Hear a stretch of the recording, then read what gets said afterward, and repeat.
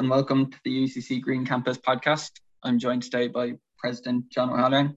John, you're very welcome. Thank you very much, Mark. It's a real privilege to be with you and to get involved with this conversation about our great Green Campus University.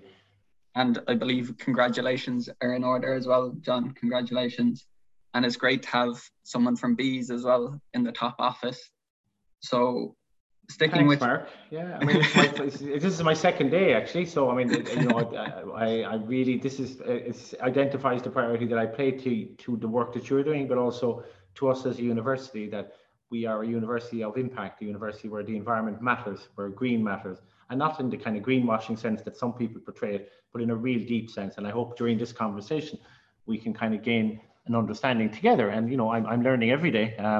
And I'll let you in a little secret tomorrow, because I'm not sure when this podcast is going out, but tomorrow I've got a paper coming out in Nature, which is going to look at the role of insects in decomposition and climate change, which is from 6 continents and 51 countries, of which I did the work in Ireland. So it's amazing, and it's showing the impact of insects on climate. So as a president, I think I feel proud that I in this office are doing that work, but you're doing this work, our students, our faculty, and right across the organization, we're doing some amazing activities. So I'm really excited about having this conversation. And it's great to see the impact of our research across the world as well. We might start there. So a bit about your academic background. So you did start off in Bees. Yeah, so I'd start actually before Bees, you see, there was what was called the zoology department. So just going way back. So I started UCC 1979, so that's a long time ago. There was a zoology department then. There was only 13 of us in the class, very small class, and we proceeded on, and I graduated, and then I did my PhD immediately after that. I was lucky enough to get a first class honours, and I did a PhD then on swans, and I've always worked on birds, and I just love birds and pollutants. They were the kind of 2 parts of my life. So I did my PhD on lead toxicity in swans, and I know some people have had fun looking at the videos that are done out in Corklough, and but to me that's important actually, that people understand the work that a zoologist does or an environmental science does, because most of them think we work in zoos and do all those sorts of interesting things, which are really important actually. But as you and I know, that I think one of the great trainings that environmental scientists, ecologists and zoologists get is actually to learn about diversity, first of all, and the importance of diversity, and then secondly, that nothing is black and white in biology. So life is not black and white. Actually, there are shades of gray and shades of green, if you want to use that phrase. And then I finished my PhD, and I had a huge privilege of working in the University of Wales in Cardiff, looking at the impact of acid rain on river birds called dippers, which are amazing little black and white birds that live on rivers, about smaller than a blackbird, but kind of very wren-like, and they bob up and down. And I worked there for 2 years, and it was amazing. I mean, the job was to try and see how you might restore the rivers for birds. And rather like carbon today and climate action and global warming, in the 80s, the big issue was acid rain and the connection with acid waters, whether those acid waters were exacerbated through forestry or whether it was actually anthropogenic acidification. So I worked with a guy called Steve Ormerod, who was a great guy, and he ran a program on dippers with a lady called Stephanie Tyler. And my job was, Mark, you're going to love this, my job was to see how I could restore the rivers for dippers. So there was large tracts of mid Wales. So north of Cardiff, about 60 miles up the A470, there's big tracts of rivers, the Wye River, beautiful river, the River Severn, the headwaters. And my job was to see how we could feed the dippers on the river, because their diets had been impacted. I don't know if you feed garden birds, but a lot of people do. So people put feeders out in their garden. So my job was to feed dippers on a river. Now I'm going to ask you, as an environmental scientist, have you ever thought about how you might feed a wild animal a food supply? And I'll tell you what I did, but I'm just curious what you think about that, about putting feeders on a river, I'd have no idea, John. I'll be honest with you. Yeah, can I say I didn't either, actually? And so I was testing the hypothesis, I suppose. The hypothesis was, so the dippers are exclusively riverine, so they live in the river and they feed on calcium-rich food. And what tended to happen in areas of acid waters is that the calcium-rich food would get washed away. So the hypothesis was, could we provide food supply, and was it a food supply itself, or was it a calcium supply that was limiting the birds? So I had to come up with some food supply for the birds first. So you're going to laugh at this. I used to go up to Newtown, which is in northern Wales, and collect a big bucket full of maggots. You know, those blue, like Califera, blue fly maggots. Yeah, yeah. And those maggots, then I used to bring them home. Like some people go home and feed the dog. I used to go home and feed the maggots. And so I had them in 2 batches, one batch for feeding on calcium and one feeding on no calcium. And then I had my food supply. So how do you get maggots that are live and moving around onto a river so that the birds can feed them? Now, it's easy at home. You can get it. Well, it's not easy. It's never easy. But if you've got nuts, you can put them in a feeder. But how do you put something like a maggot who's constantly moving around? So what I did, and I was looking and I said, how can I create a feeder for a river? And what I did was I found that if you get a traffic cone, you know, the red and white traffic cones? Yeah. And if you turn them upside down, you kind of get a funnel shape. And then if you can imagine, this is ridiculous now when I think about it, but anyway, I might as well keep going. The little tray that you have at the end of a flower pot. So, you know, for different size flower pots, you'll find that different trays of different size will fit into that cone because of the different diameters as you move up the cone. And if you punch a few holes in those trays and you put a bucket full of maggots in the top of them, by their natural movement, they'll slowly drop down. So I designed a feeder, and I should have put an IP on this now that I think about it. I designed a feeder for the dippers on the streams, and I put them out onto the rivers then, and I had Welsh language translations, which was lovely, to explain what I was doing with my experiments. We put them up on 6 different rivers with calcium and 6 with food and 6 controls or reference sites.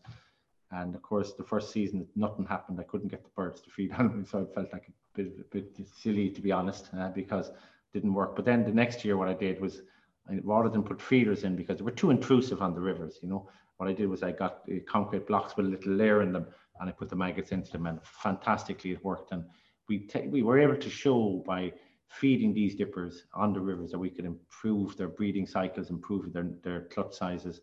And then to apply that up, the idea was then, if we knew what was limiting, then we could put riparian riverbanks. So we put along the riverbanks trees that would enable a food supply to cascade down. So that's my early career. And then, you know, I came back. I was lucky enough to be inspired in my own career by Professor Maura Mulcahy, who was a professor of zoology, one of the first professors, women professors in UCC. Certainly one of the early. She was also vice president. And when she became vice president, invited me to do a temporary contract in teaching in zoology, and the rest is history. So I've been really lucky to have inspiring people around me, having amazing animals and plants to work with, and, you know, amazing people to work with. That's my background, you know. So if you want to be president of a university, design a bird feeder is what you're saying. Design a bird feeder and work in exotic places and also to be, I suppose, to be open-minded about inquiry and to be creative and to try things and to be, you know, just be inquiring and be research intensive, you know. And I think, you know, when I talk about research in the institution, I talk about research for first year, second year, third years and fourth years, and master's students and PhDs and faculty, because research is what the university is about, you know. Yeah. So you've been here since the start of Green Campus. Can you tell us a bit about the history of it? Yeah, as I mentioned earlier, I had very few students in my class, but then as I came back as a faculty member and we started to build zoology and ecology and environmental science, we suddenly started to mobilize and attract students who were mobilized by the whole idea of the environment and pushed us actually to see what we would do different. So Darren Reedy and Maria Karan and a few other students way back then, 10 years ago, decided that this was important, that we would have a green campus. And the origin, of course, is back then that in primary school and secondary school, there were green flags, and students came to university and said, well, why don't we have a green flag in the university? And so they asked the question, and they pushed the management of the institution. And I was a lecturer at the time, so the president at the time, Michael Murphy, decided this was really important, actually. And I worked with Michael and the team, and with Mark Poland and the team in Buildings in the States, and we decided this was really, really important. So that was 10 years ago. And I think what people have often asked me is, why is UCC so successful at our green? And I'm not saying that, and you're not saying it, but actually the world is saying it outside.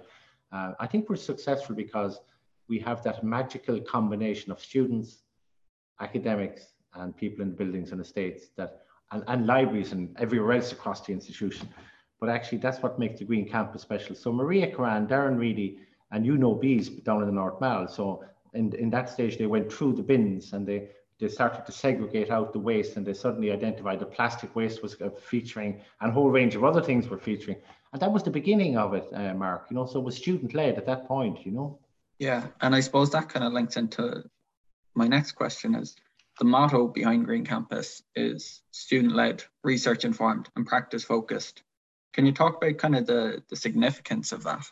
Yeah, and you know, that flows really nicely. And I know Mark Poland and I spent, if I'm honest, probably about 2 years to get that right. And when I say get it right, that the ethos of what we were trying to do was right. And what I mean by that is that, so what, first of all, do we mean by the student-led?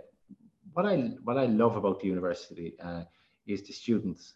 That's why I'm here, a student, research student, undergraduate students. Why? Because you're full of ideas, full of new ideas, incredibly challenging. So the idea that the student values, that the students press us all the time to bring change. So that's the student-led piece, because, you know, every year I'm lucky enough to have cohorts of new students coming in, and some leave and they do amazing things in the world. So I'm constantly challenged. Then the next part is the research informed. And to me, that's really important for UCC, because University College Cork is a research intensive university. Research is about generating new knowledge. It's about reimagining old problems with new solutions. It's about being innovative. So the idea is that the students would generate ideas, we'd research them so that we'd actually make sure that what we're doing is stands up and credible. And then finally, we're practice focused, which is, in some ways, you could simply say, do as we say. In other words, that, you know, there's no point talking about all this unless you live that in your life. And I've always said, we're not perfect at UCC. We're learning all the time. We're not going to stand up there and say we're a great university. Well, we do actually, but what I mean by that is that we continuously learn.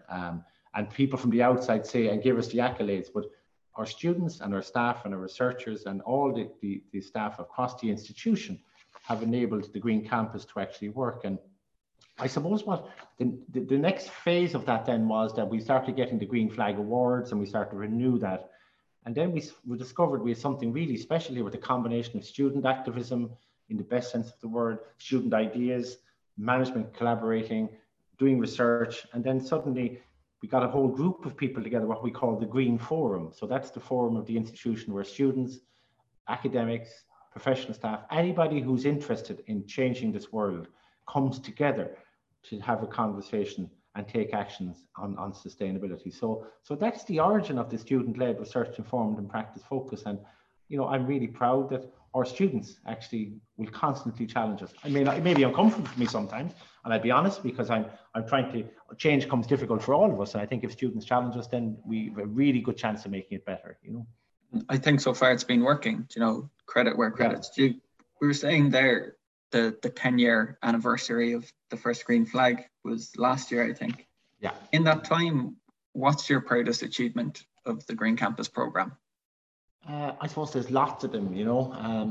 I mean, we at that 10-year if I might indulge one or two, at the 10-year celebration, we brought in, Maria Curran, Dr. Maria Curran, who's our sustainability officer, but invited in schools, primary school children from all over Munster and beyond to narrate what it meant to them looking at UCC and what Green Flag meant for them. And I was sitting there listening to amazing 10, 12, 14-year-olds talking about the importance of sustainability. And if I'm honest, that was incredibly proud, not because of anything I had done actually, but actually their teachers, their parents, the community and the university had given them a space and a place to articulate something that's really important. And then, of course, a university president kind of relies on a whole range of other external validations. So, I mean, what I'm really proud of, I suppose, is that we were ranked 8th in the world for our sustainability impacts under the Times Higher Education. And we're ranked 9th in the world under the Indonesian Green Metrics ranking scheme. And that's been going on that's one of the longest ranking green systems. And we're the only university in the world that's in the top 10 for both those. And, you know, these are moments that you know, Ireland isn't top 10 in many things actually, and university similarly. So I'm really proud collectively. As Mark, as you will know, I'm only one person. I'm just the front person. There's a lot of people doing a huge amount of work. And I think that pride that we all share actually. And then finally, I think the work that Fiona Carney has been doing in the Luxman, in reaching out into marginalized communities and supporting them in their green agenda in true engagement with art, creativity and practice. That's just really special. So I've given you a few examples there, but you know, and I should only give one, but I'm really proud of everything we've done, and it's just fantastic, you know. I know it's only your second day, so this question might be a bit mean, but what are some of the things you hope to achieve in your presidency when it comes to sustainability? No, I think, look, that's a really good question, because I've thought about it long and hard. And one of the reasons that I really wanted to become president of UCC is to serve our university, our community, this great university, which I'm a proud alumnus. I'm one of a number of presidents, and there'll be many more after me. So I'm here to serve, and the serving that I think that I can do both at best at the moment is to enable further work to be done on sustainability. So my overall vision is that it's about securing our future. So that's securing the future of the planet, and that's, you might say that's very ambitious, and we need to be ambitious actually. You know, there's a lot of really interesting things happening on the planet today in terms of either climate action, mitigation, increased greenhouse gases, plastics, habitat loss. You know, you and I can go on.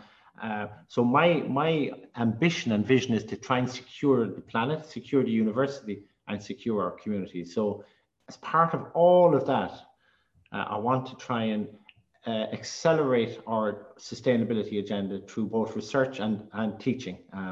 And we've started to do some of that. We've a lot to do. So, you know, in my world, I would like to make sure that as a scientist that we listen carefully to our humanities colleagues, our colleagues in music and performance, in poetry, in English, in sociology, so that, you know, the world's problems are not solved through single disciplines. So if I make a small contribution is to try and create a tapestry of people in the community in which we live, to have conversations and to do interesting research and discovery to enable us to change the world. I mean, that's what I really want to do.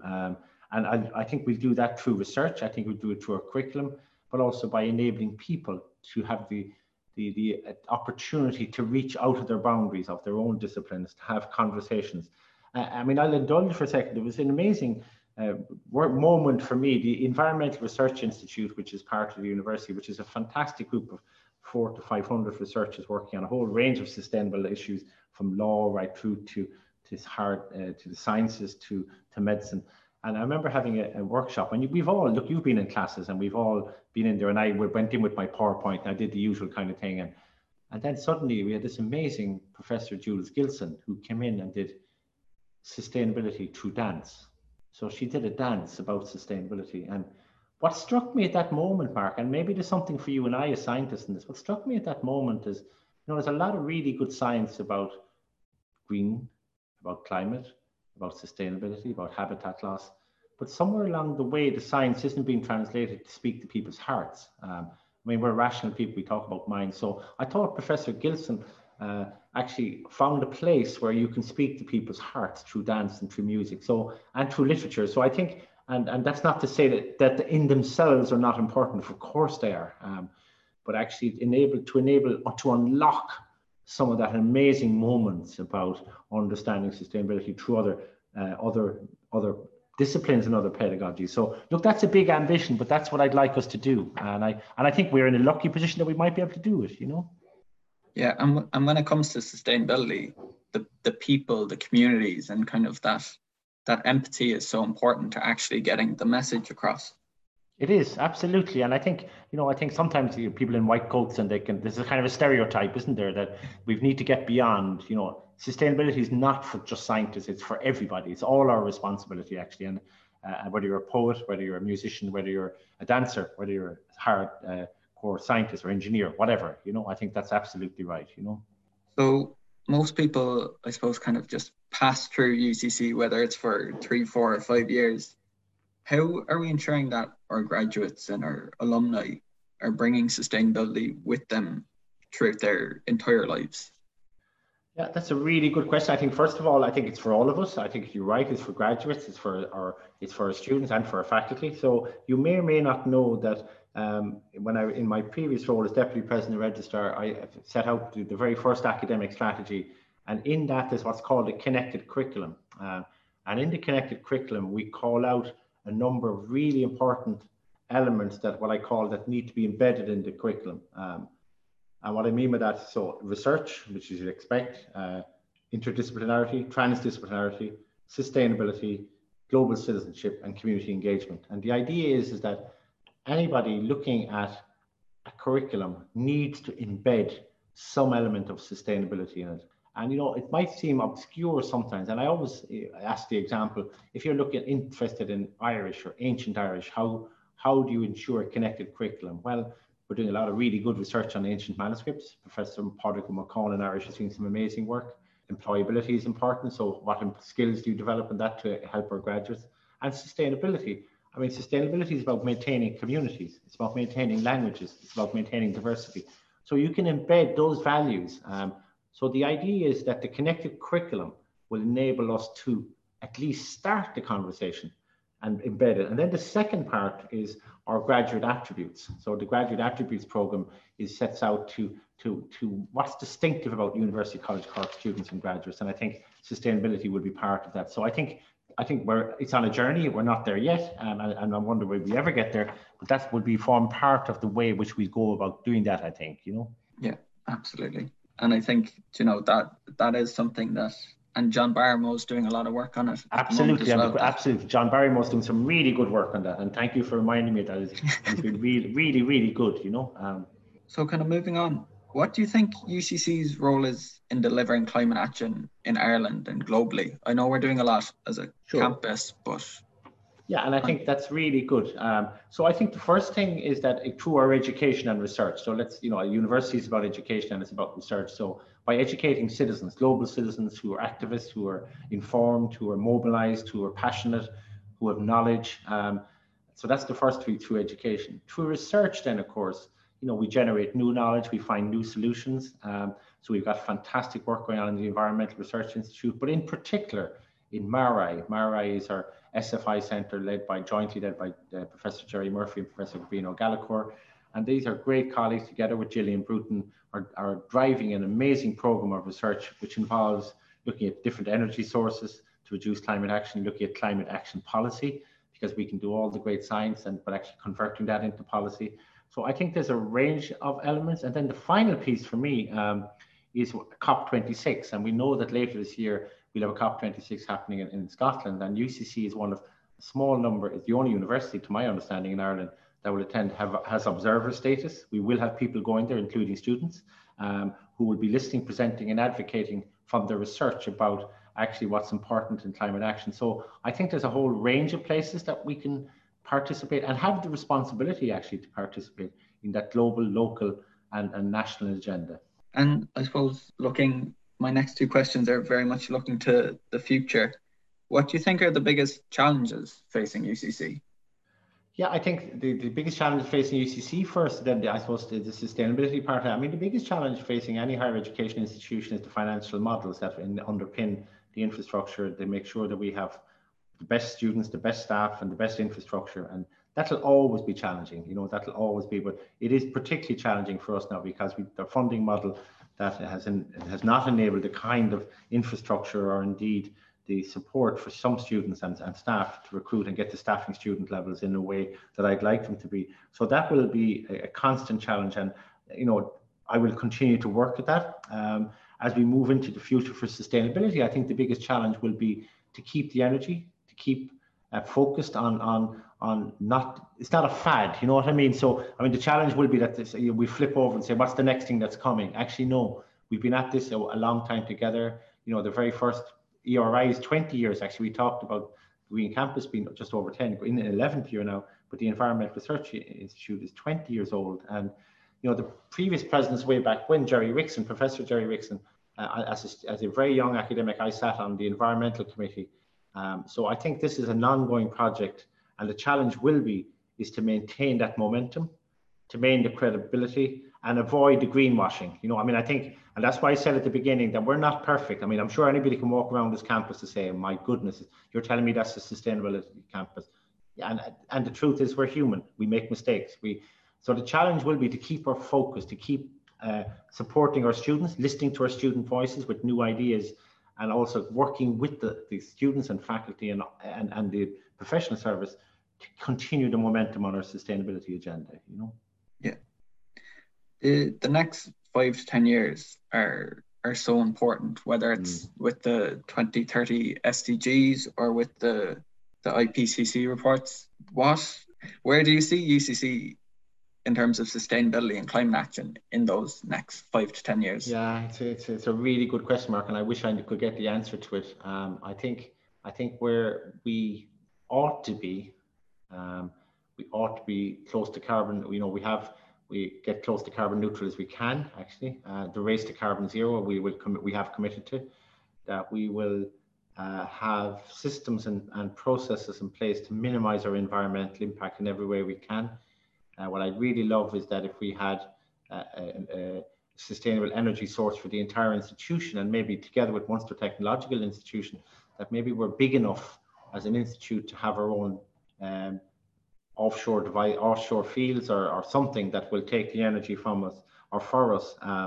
So my ambition is that we've got to keep on this journey. This is too important. And that we also have to make sure nobody gets left behind. You know, we can have all of these really good conversations and do really good research, but you know, when I walk out the gates, if you're into any community, what will the impact be for them? You know, how are we going to ensure that nobody gets left behind, either through inequality, through starvation, through poverty, for fuel poverty?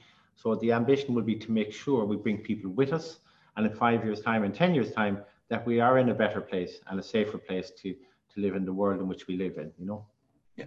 And I suppose finally, John, as we finally return to campus and a lot of people will be visiting campus for the first time, do you have a favorite place on campus? Yeah, my favorite place, and I mentioned rivers earlier because I love rivers. So I think if you combine the Glucksman next to the river, that's a very special place for me. I think there's the Glucksman itself, there's the river flowing by. You've got otters along the river there. I've seen otters in under the bridges, but there's also a very famous tree there. I don't know if this is widely known, but the Talented Student Program, which I established, Quercus, is based on the Latin for oak. So there was an oak tree that was planted there by a student. And that student took an acorn from the pocket of a soldier who had died in the First World War, and that acorn was taken from that soldier in the killing fields and brought back here and planted next to the Glucksman, next to the river, to produce this amazing oak tree that it is today, which symbolizes what I think our talented students at University College Cork are about. They stand up to the strong winds. They'll fix carbon, they'll do the kinds of things that are really important, and they'll be incredibly resilient. So that's why it's a special place for me. A beautiful river, a beautiful gallery, and a beautiful place where a young person brought a memory from the killing fields of France to plant an oak acorn, which became an oak to symbolize this great university. On that note, John, thank you very much for joining us. And once again, congratulations. And I look forward to seeing the next few years of your work as president. And I'll be keeping a close eye on it. Mark, thank you very much. I really enjoyed that conversation. And we did use the half an hour, I think, didn't we? Absolutely, yeah, which is good. Well done. Thanks a million, John.